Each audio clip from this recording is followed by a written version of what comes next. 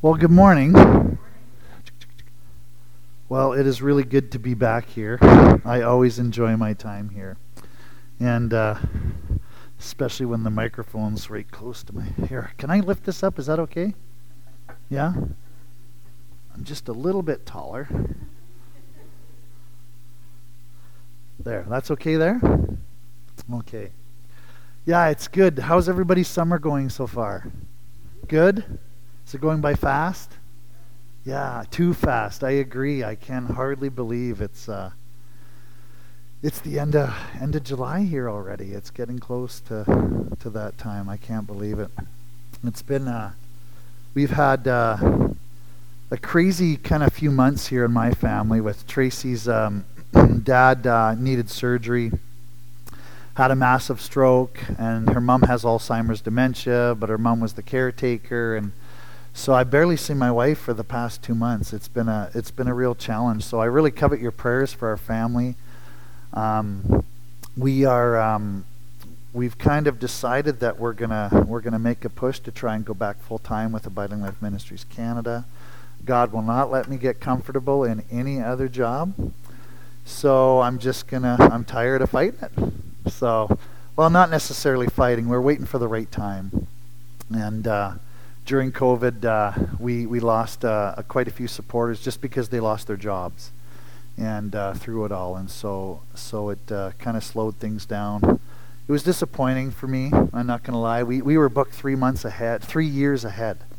I had bookings 3 years ahead, and then the government did what they did, and so it's been a challenge. But we're just starting to really feel the pull of the Lord to go back again. So really covet your prayers on that, and for our family during this time.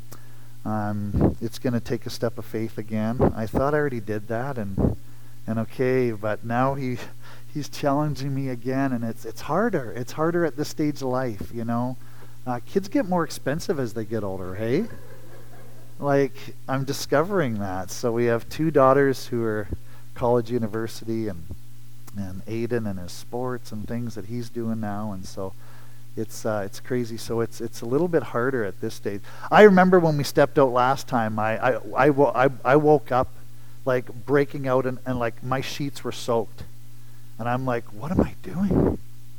I had a consistent paycheck monthly from the church here in Provost, and what am I doing? I don't even know where the money's coming from. How am I going to pay bills? I got kids, you know. But the Lord took care of it. He really did. And so really covet your prayers. We're just, I know the call, and I'm just waiting to see the order of steps now. But God promises in Scripture, where the call is, there is His provision, right? And so it's just trusting that. So I just wanted to give you a little update on our lives and what's going on. But please pray for Tracy, my wife. You know, it's a challenge because her dad was the caretaker, right? And so her and her 2 sisters are traveling back and forth trying to take care of both of them, and that massive stroke. Ken has to learn how to walk again. He's got a little bit of movement out of his left arm. He's lost vision, so he can't drive anymore. So he's prayed, I think, like 30 times. I was telling Donna about 30 times, God, just take me home, please. So he went in a bit of a depressive state, you know, looking after. He's lost his wife, right? She's still alive, but it's not the woman that he knew and married, right? That's the reality and the hardness of that disease, right? So it's I told him it's like experiencing a death, right? It's a loss of that relationship because it's not there anymore, but they're still alive. Right, and so yeah, we really covet your prayers. I wanted to talk about rest today. Rest is kind of the key word, and where do we find it? What does it look like? And so it's what many people have been coming into my office and wanting to talk about. People are tired, and people are confused. People are mentally exhausted, emotionally exhausted, physically exhausted. And it's a good thing that God talks about rest, right? There is a rest. In fact, in my traveling around the world, this is one of the beauties. In traveling around the world, it's a different kind of education. It's a much different kind of education. And I get to ask questions from different people all around the world to see, hey, is this culture different from this culture? Is this country different how they think from this country? But one thing that is common is I've discovered in asking this question all around the world is everybody has this in common. And the question that I've asked is, what is your end goal? What is your goal by the end of your life? What are you looking for? Like, what is it that you really want? What is it that you need on a day-to-day basis? What is it that you desire? Kind of that kind of question. What is your end goal here? What do you want? What do you want on a day-to-day basis? What is it that you're looking for, moment by moment? And the number one answer that I get from everybody is, I just want rest. Not just physical rest, but a deep-seated rest. I want that peace that passes understanding. I want to feel fulfilled every moment of my day. I want to be satisfied. I just want to live freely in every moment. I want to live like I really am free. Like when Jesus said, it's for freedom that I've set you free. I just want to live that way. But ultimately, the word that it comes down to is rest. I just want rest. I want rest on a daily basis. Does that sound good to everybody? Like, I just want rest. I really want rest. It's interesting in John chapter 6, and I'll just read from it here. Probably my favorite book in the Bible. I really love John. John was known as the disciple whom Jesus loved. Well, he loved everybody, but John, he's like, he really loved me though. He really loved me. In John chapter 6, and I'm just gonna back up a little bit. So Jesus just fed the 5,000, okay, at the start of John chapter 6. And then it says when evening came, that's when Jesus walked on water. And remember, they were frightened, and they're like, get away. And Jesus is like, hey guys, it is I, don't be afraid. Then they immediately took him on the boat. Whoa, get away from me. Oh, it's you, come in. Right? So he's walking on water, and then the next day, the crowd that had stayed on the opposite shore of the lake realized that only one boat had been there, and that Jesus had not entered it with his disciples, but that they had gone away alone. Then some boats from Tiberias landed near the place where the people had eaten the bread after the Lord had given thanks. Isn't that funny he says that? After he had given thanks. Once the crowd realized that neither Jesus nor his disciples were there, they got into the boats and went to Capernaum in search of Jesus. Like, isn't that interesting? Like, we're going to do whatever it takes to find this guy. Because as I listen to him, something happens in me. Right? Like, there's something that happens. Let's go find him. Like, they went alone on those boats. Where is he? Let's go find him. So they're like, we got to find this guy. Like, his words that he brings does something in me. Makes me feel good. It convicts me right to the core. It challenges me. But at the end of the day, it makes me feel good. It makes me feel good. And so they go in search of Jesus.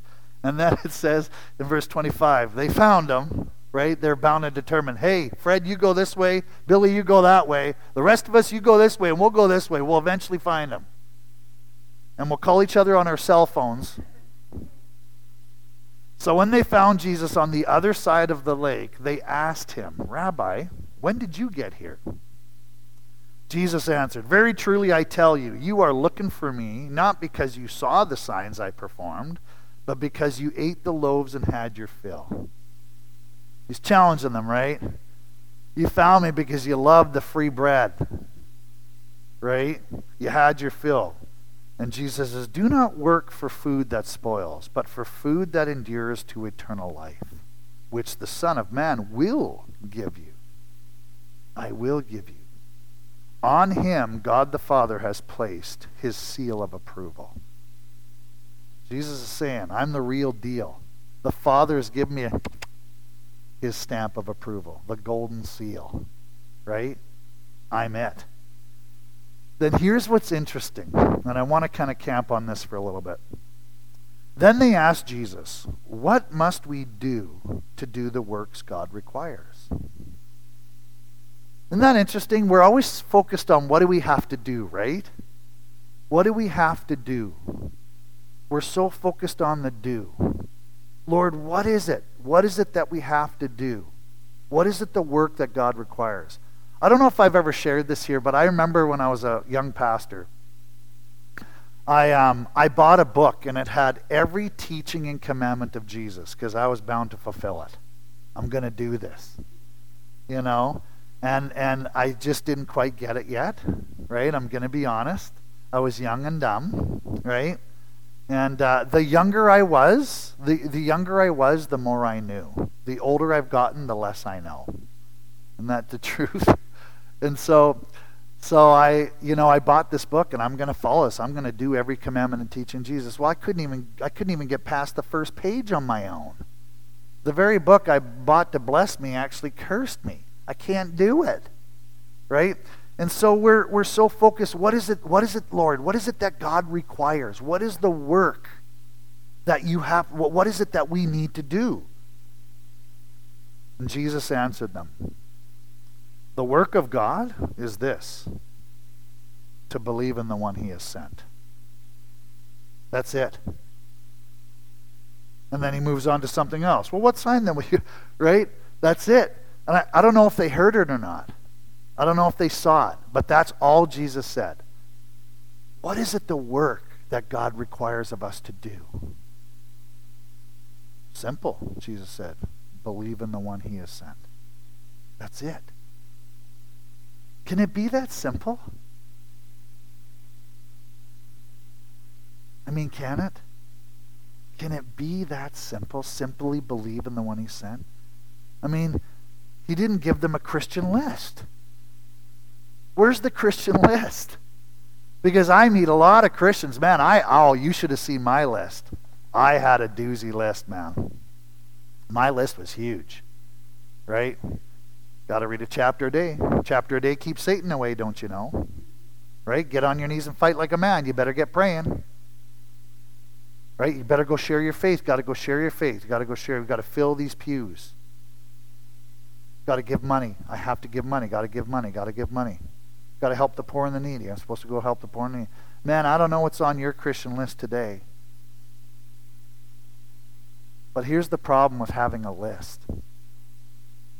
You start living to the list and you no longer live to him. That's the problem. And what does Jesus say? Come to me. Come to me. Just come to me. All you who are weak, weary, heavy-hearted. Take my yoke upon you. It's light and it's easy. And you will find rest for your souls. See, rest is only found in him. Amen? Like true rest. That deep-seated rest that the world's looking for, it's only found in him. But I just meet so many Christians, who have this huge list of everything we do. But Jesus said, what is it the work that God requires us to do? Like, what is it that you want from us? Like, what do we need to do? Jesus says, simple. Believe in the one he has sent. Believe in me. But can it be that simple? Can it be? I've decided at this point in my walk with the Lord that if somebody brings me a complex gospel, I decide it's not the gospel. It's just not. Because Jesus came and simplified what the teachers of the law and the Pharisees and the religious leaders were making so complicated. I mean, they wrote another book of rules that they had to follow, right? Outside of the Old Testament, right? They had all these rules and regulations, and Jesus is like, man, God's like, it's getting out of hand. I think it's time. Right? And so Jesus came and he simplified everything. Why? Because if this is the gospel for the world, should it not be for the very weakest person in this world? Should it not be for my autistic friend? Should it not be for the prostitute? Should it not be for the mentally handicapped, physically handicapped? I mean, amen? If it's the gospel, so Jesus made it simple. Simple. Just believe in the one he has sent. That's the work that God requires. Why? Because then he can do the work through you. Because we can't do it. Haven't we proved that? By myself, I can do everything. No. Haven't our lives proven that? Like, I should never have to preach that till I'm blue in the face, because if we just look at our own lives, I can't do it without him. I just can't. I cannot. That's why I have to wake up every day, put my hand on my heart. Lord Jesus, I recognize you. You're here. You live in me. Good morning. This day does not need Chad in the flesh. This day needs divinity. I don't want to give the world something like you, God. They need actually the real you. So you come be you in through me to them today. I don't want a replica. I want the real thing. Amen? Right? We just need him that much every moment of every day. It's interesting. We're not called human doings, are we? We're called human beings. Right? And you guys have heard me talk about this a little bit. We need to learn what it means to be in Christ, because the doing flows naturally out of the being in Christ. But what do we focus on? What does the church focus on so much? The doing. I remember I made this major shift in youth ministry. This is going back a long ways. I'm getting older. My goodness, but I'm actually starting to feel it now. And this is a while back, and I remember making this shift when God was starting to speak to me about this, and I said, man, we're so focused on doing. I said, you know what? I'm pretty sure we're going to lose quite a few youth, but I'm just going to focus on teaching them what it means to be in Christ. And I'm going to learn as we go too. And the youth ministry shrunk, and the leadership's like, what is going on here? I'm like, don't panic. I really believe the Lord's in this. But we had a core group of students, and they really fell in love with Jesus, and they really got to know him. And they really learned about being in him, and the doing just flows naturally out of being in him. All of a sudden, it wasn't a chore to ask people to come. I better ask people to come to youth groups because what a good Christian's supposed to do, and hope that they get saved. And it just became a chore. But now it just became, because they had relationship with him. They knew him. They knew he lived in here. And so it shrunk quite a bit, and the church is like, I think maybe we should fire you. You know, it's not going so good. You know, I said, oh man, can we just be patient? And in this core group of kids, you know, they really got to know Christ, and they just learned what it meant to be in him. And all of a sudden, it just exploded. But it was natural. It just came naturally. The doing flows out of the being in Christ. Amen. So what is the work that God requires? Remember, definitions are very important, right? Right? Because like if I believe, hey, I got gold. Right? If I define this as gold, I'm going to be sadly disappointed when I go into the bank, aren't I? Sir, are you okay? Are you on drugs right now? No, I have gold. No, sir, you don't have gold. No, but I was told this was gold. No, sir, you have a water bottle. You don't have gold. Yeah, but this was defined for me as gold. But, sir, you have the wrong definition to gold.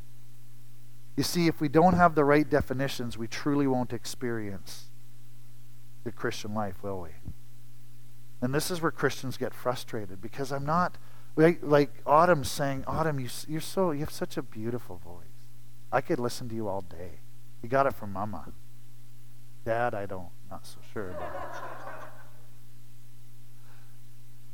But Autumn's singing this song, right? And it, I mean, what were the words in it? I have to try and remember now. But let me just think upon that for 1 second. But definitions become so important, because if I don't define it properly, I won't experience the Christian life. Right? And this is where Christians, they get frustrated, because we sing of the victory. That was that song of the victory. That was it. And I forget which one it was, right? We have the victory, right? The battle, right? You're battling, but the victory's there. And that's a great definition. I really like that song. I got to learn that song because it's truth. That's a proper definition. You know, and we sing some of these songs, like some of these new songs. Some of the old hymns, they're full of theology, right? Like they're founded on good truth. And some of the newer stuff, I mean, we got off maybe a little bit with some of them.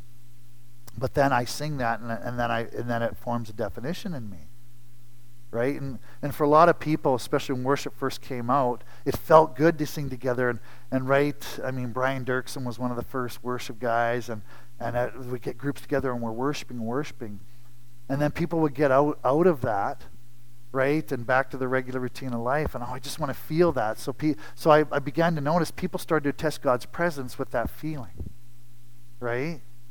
And it became very frustrating for people because I want that feeling 24/7, right? But now we formed an improper definition, right?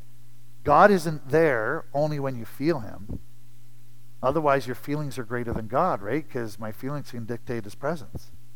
No, God is there because he says he's there, always. Remember, I am with you always, even to the very end of the age. Amen. Colossians said, the fullness of the Godhead lives in bodily form in you. So where is God? He's in me. I and my Father come and made our home in you. So that's a good definition, right? He's here. God never leaves you. It's not dependent upon your emotions. Remember in The Lion, the Witch, and the Wardrobe? Remember Lucy at the very end, she sees Aslan leaving and she goes, where's he going? And Mr. Tumnus says, oh, did you think he was a tame lion? He doesn't come and go as you choose. He comes and goes as he chooses. Right? But then she says, yeah, but he is good. He is good. Right? He is good. And he lives in me. He's with you everywhere you go. I just think we forget that, right? So we need proper definitions to this Christian life. Otherwise, we won't truly experience a Christian life.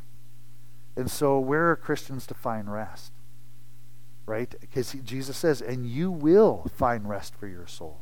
Right? He doesn't say you should or you could. He says you will find rest for your souls. And so I just want to delve into that a little bit more.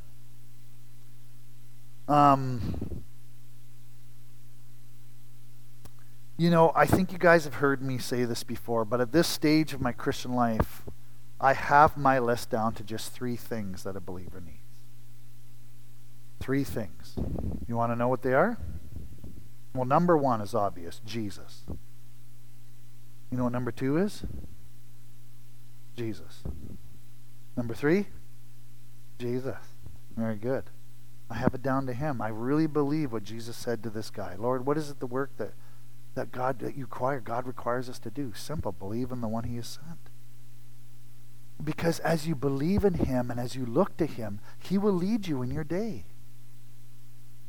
And people are like, well, how do you know? How do you know what God wants you to do? Like he's requiring of you in that day. I said, it's simple.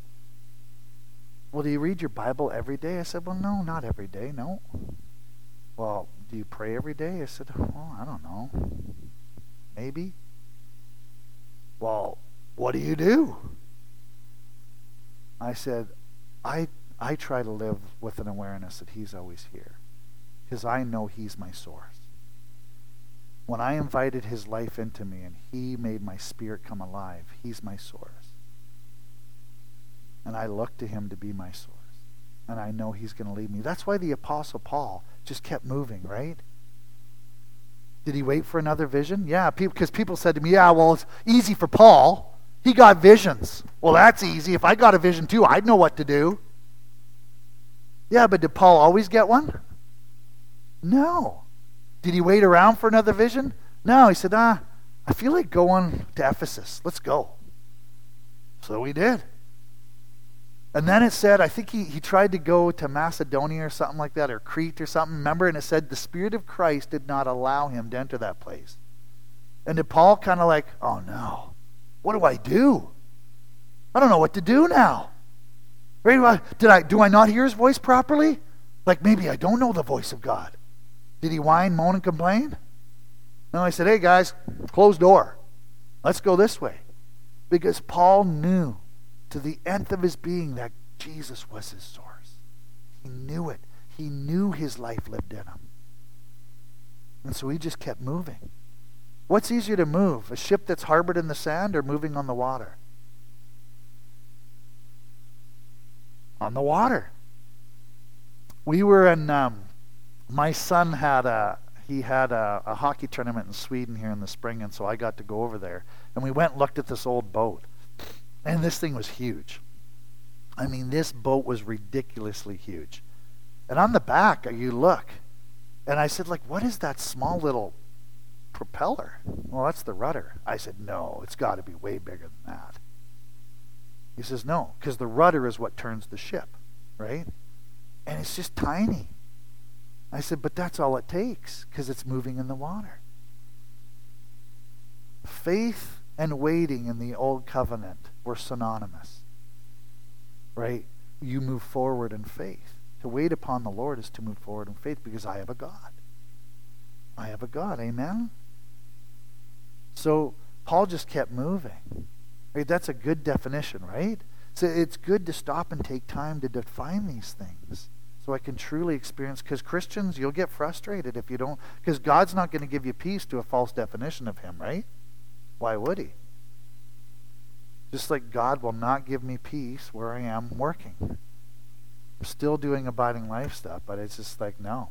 Why would I make you comfortable? I don't want you there. Right? You see how that works? Right?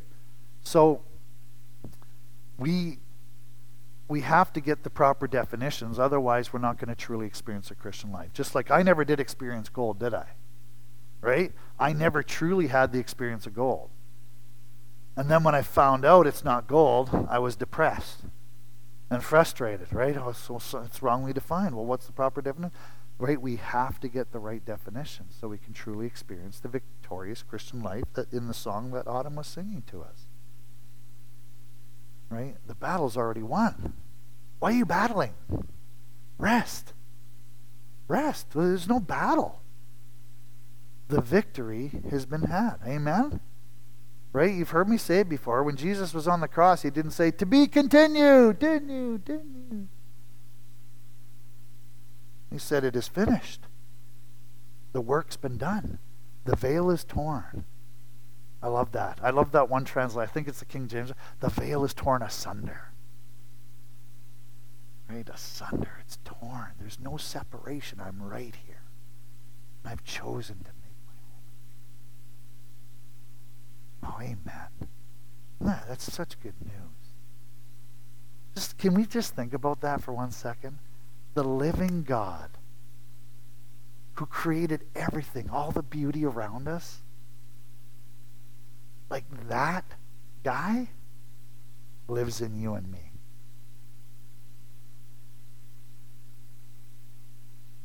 You ever just look up at the sky at night? Not in town, but where it's dark. You know, and you look up and you see the vastness of it. How could you not believe there's a God? And look at it. Like, wow, that guy who made all this, that God lives in me? Man. Look at it. Blew my socks off.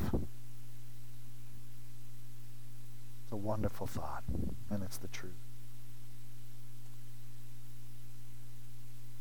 I got lots of time, right? Or do I not? I forgot to ask. Okay.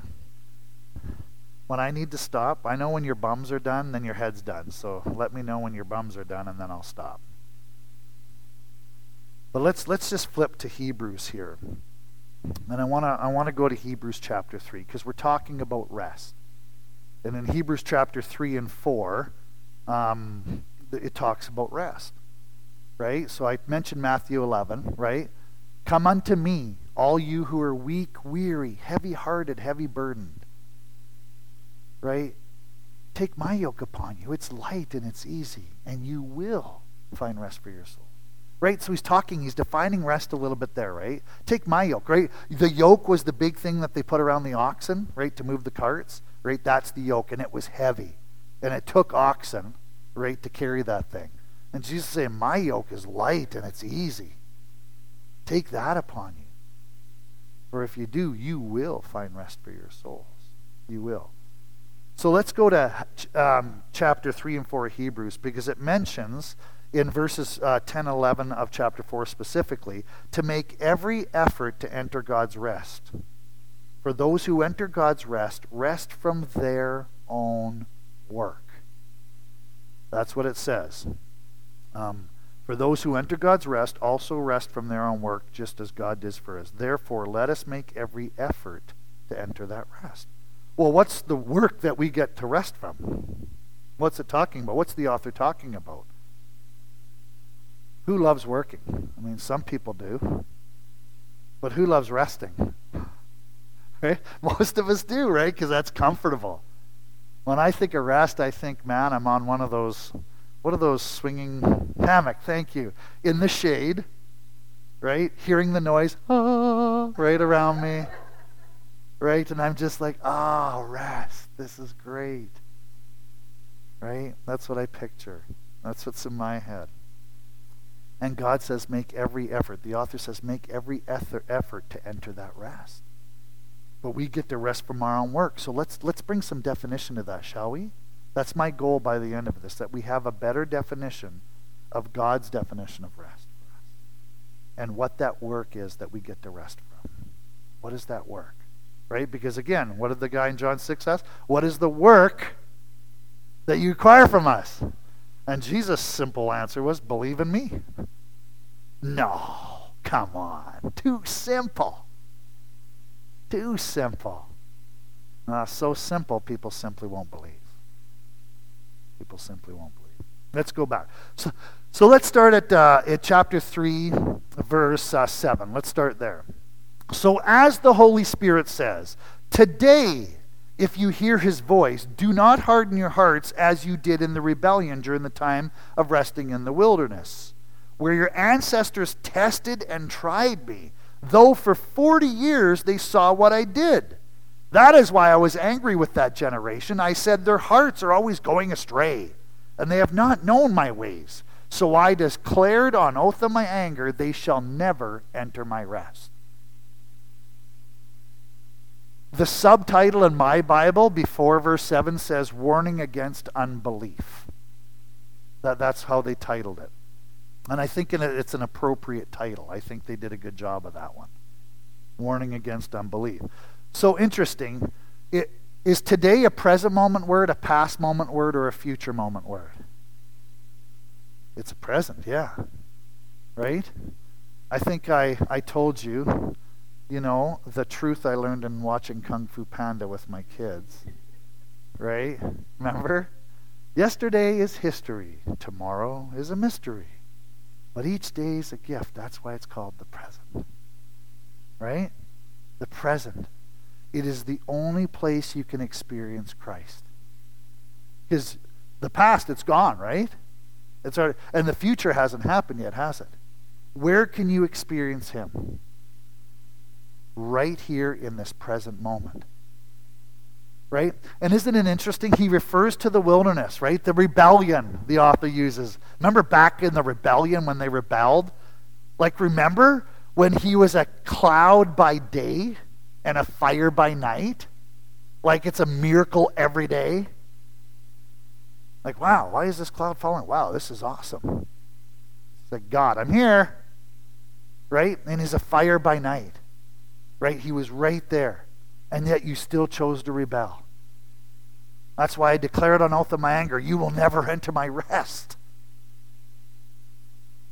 And remember the manna that they tried to collect? And what was it, quail? Remember? And they tried to collect it for tomorrow. What happened to it the next day? Spoiled. So what was God trying to teach them? Listen, my provision for you tomorrow is for tomorrow. Why? Just trust me for today. Today, he says, if you hear my voice, do not harden your hearts. Today, it's a present moment word. Right? That's why the manna spoiled. No. Trust me for this moment. And if I can have God in this moment, can I have him in the next moment? And if I can have him in that moment, can I not have him in this moment? Am I getting too far, Tice? Right? And if I can have him for a moment, can I not have him for a minute? If he can provide for me for a minute, can he not provide for me for an hour? An hour a day a week a month a year a lifetime? Amen?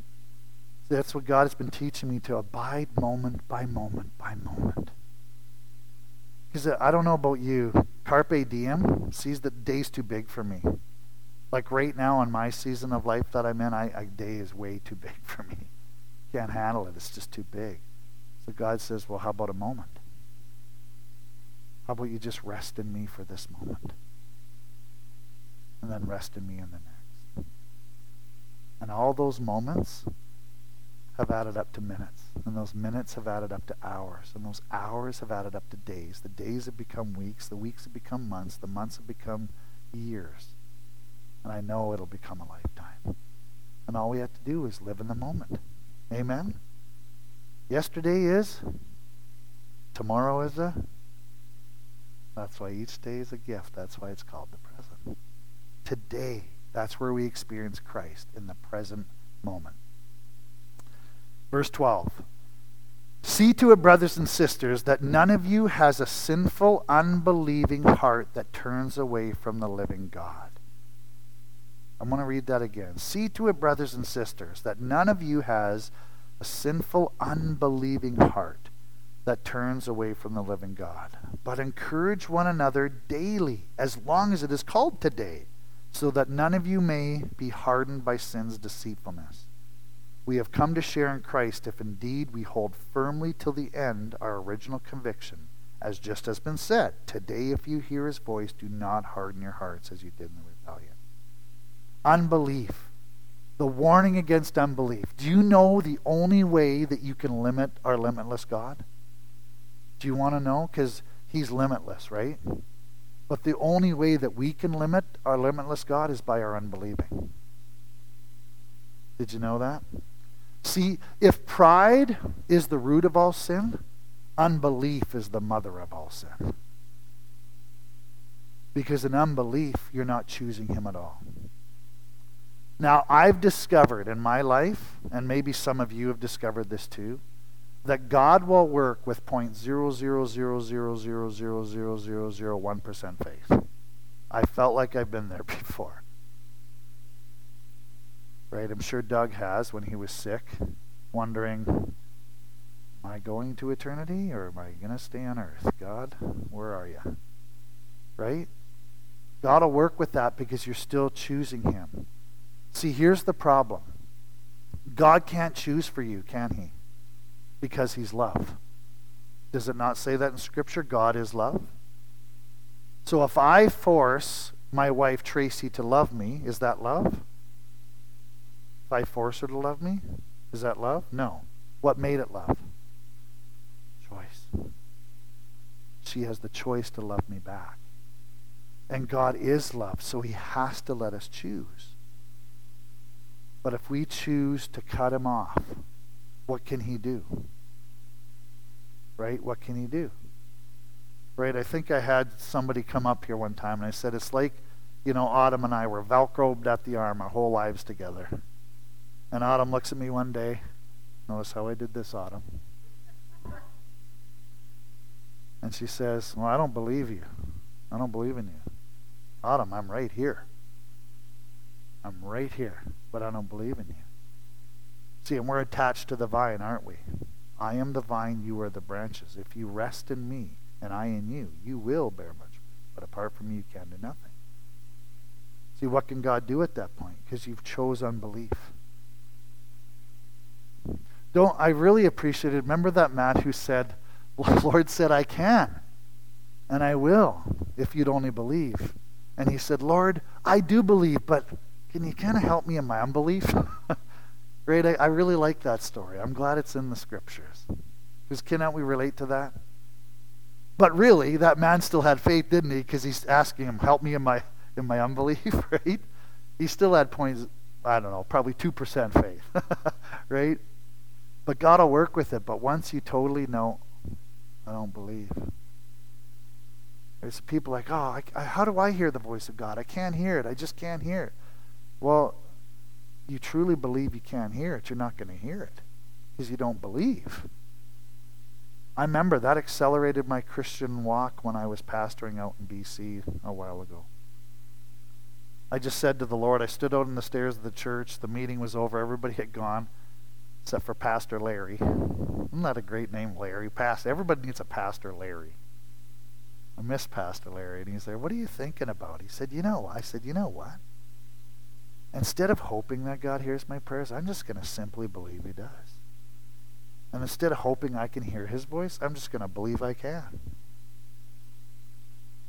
You know what happened the next day in my Christian walk? Everything. Because I really came to the point to believe. Amen. Right?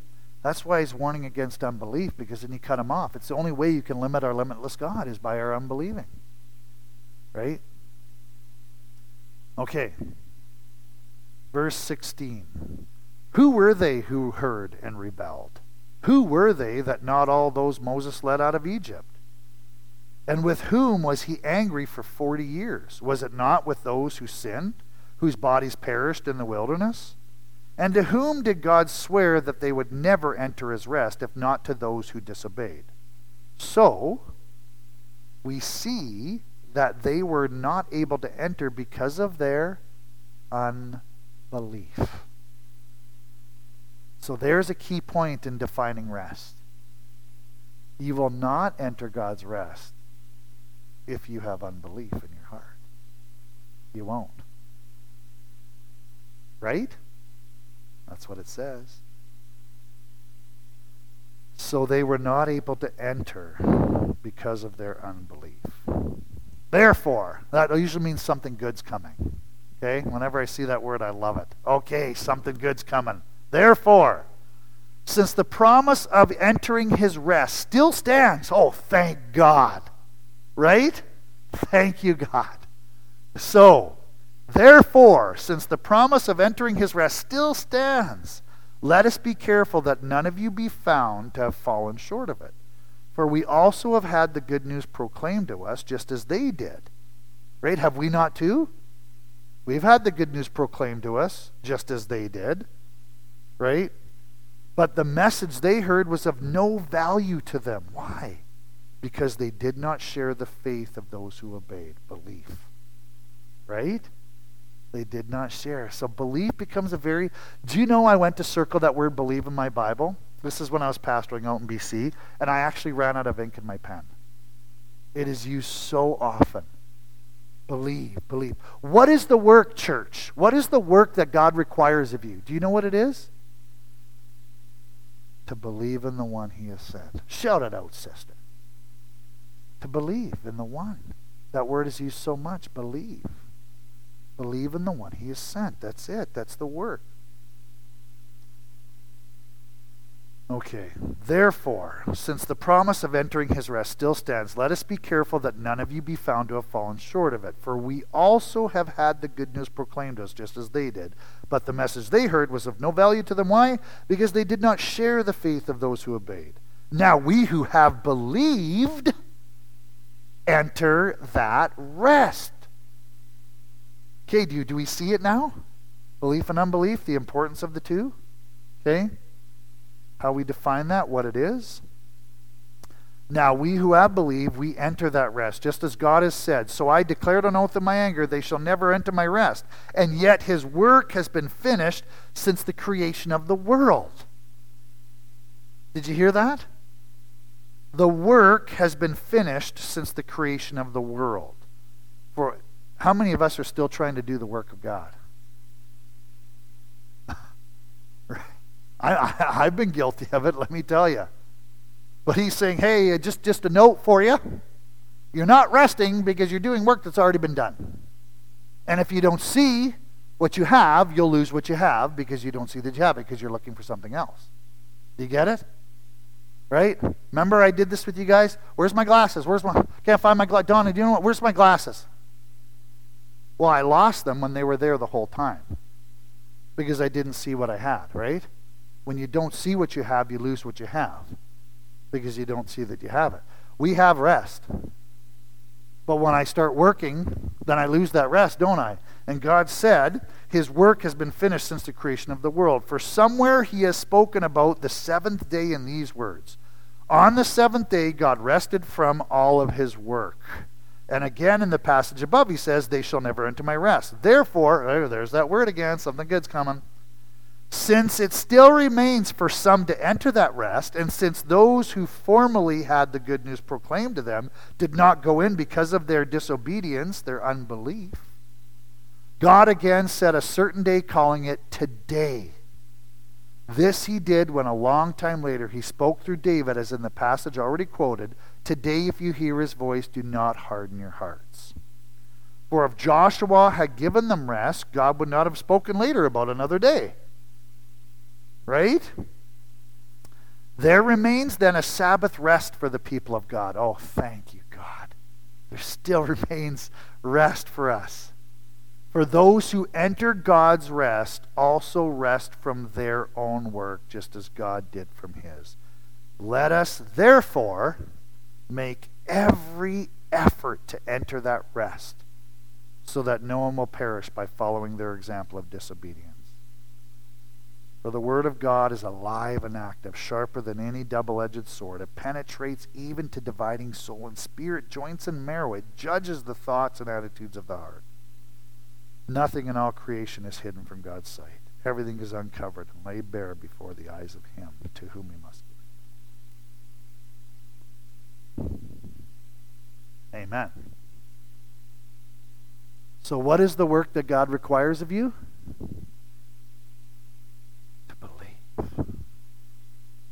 What is it that will limit your limitless God? Unbelief.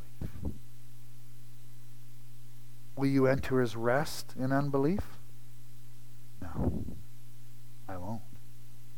I can enter it, though, in belief. Amen? So what is it that work? See, remember in the Old Covenant, they had all this work to do, didn't they? Right? They had all this work to do. They had to go to the temple. They had to sacrifice animals. It'd be like a river of blood flowing out of there because there's so much sacrificing going on. There was work to do, right? There was commandments followed. There was rules and regulations. But now, because of Christ, this is what the Hebrews, he's so excited because he had to live in that. He had to do all that work. They had to do all this, follow all these rules and regulations, and it was work. But we get to rest from that work. What is that work?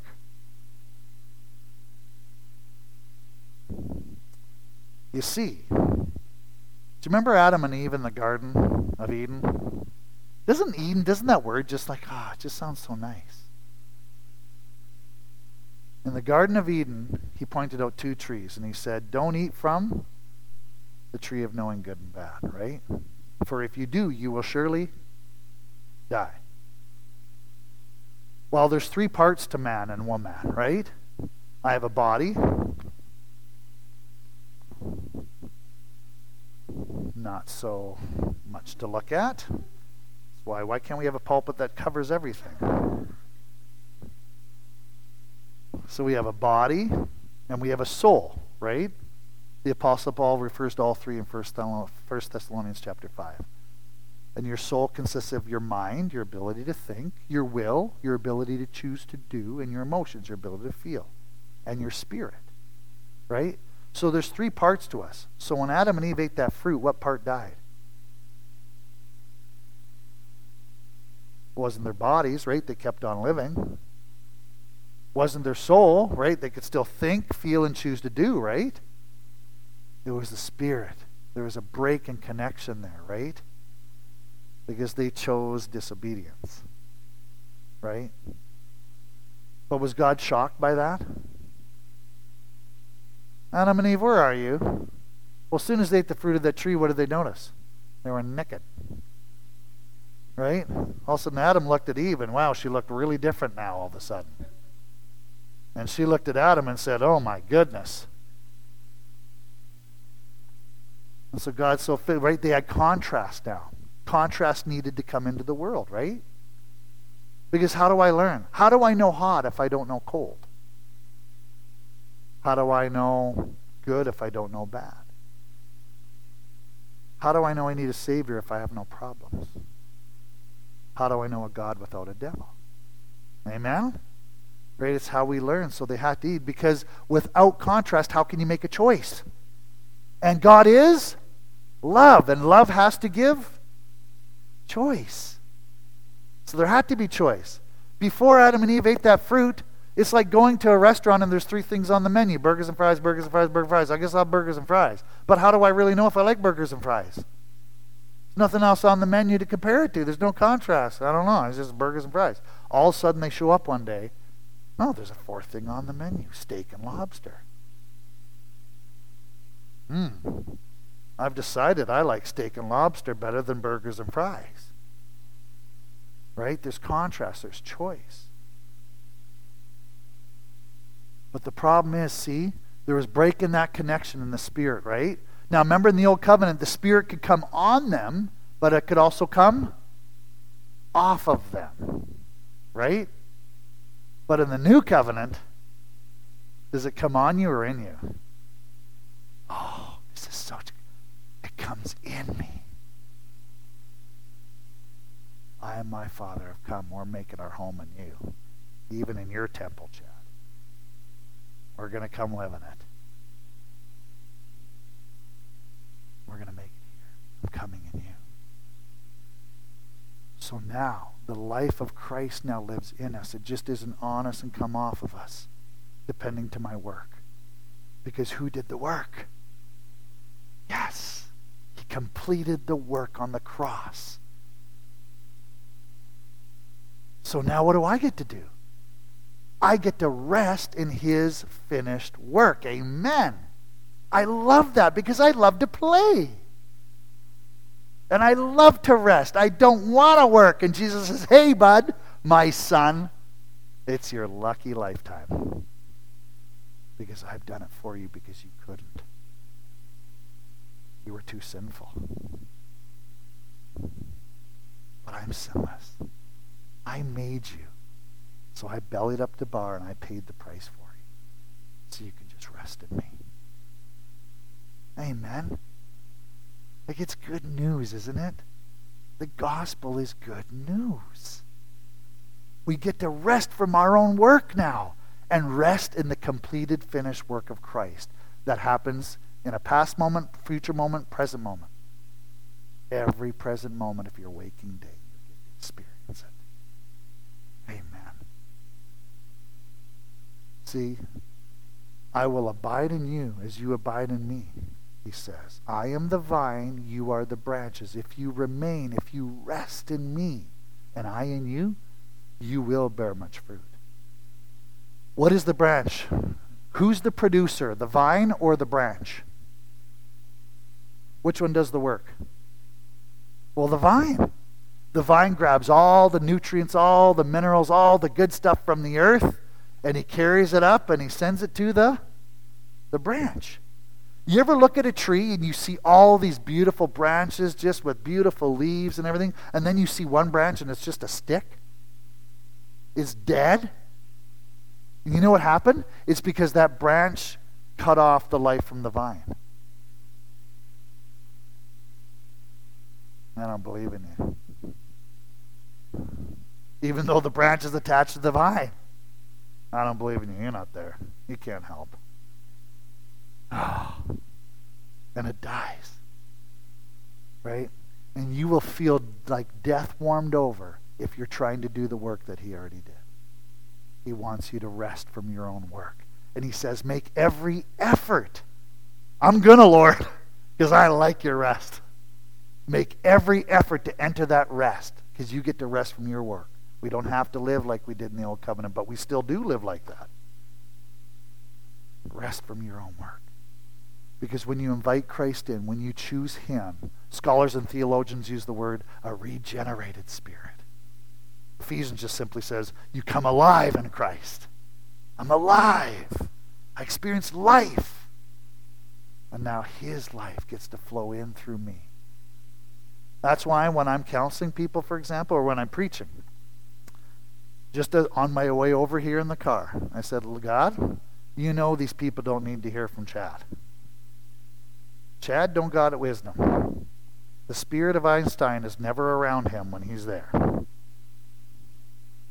But God, they need you. So I don't ask God to give me the words to speak to the people. I ask him to come and be my very words to the people. Because they don't need to hear something like him. They need to hear exactly. Amen. You see the difference? See, you don't have to work for love anymore. You get to work from his love he's already given to you. We're a people who work from. We don't work for. And if you're working for, you're not resting again. Because you don't see what you have. Right? That's the work we rest from. We don't have to work. We just get to rest in his completed work. And you simply how? How did Jesus feed the 5,000? It started by the words of his mouth. Lord, would you bless this people? That's why I start my day that way. God, you come be the divine in through me today. Come be the husband that Tracy needs. I can't even do that, Lord. Come be the father that my kids need. Come be through me everything that I am not. Because I want exactly your life flowing through me to them. Amen? You see the work we get to rest from? How's that? Is that a good definition? You get it? It's good to break it down, right? You're all smiling. I love it. Because it's good news, right? It's good news. Or else you're smiling because he's good to end finally. And it's lunchtime. One of the two. Well, amen. Should we end on that note? I think I maybe went over. I don't know. So let's pray. Let's pray.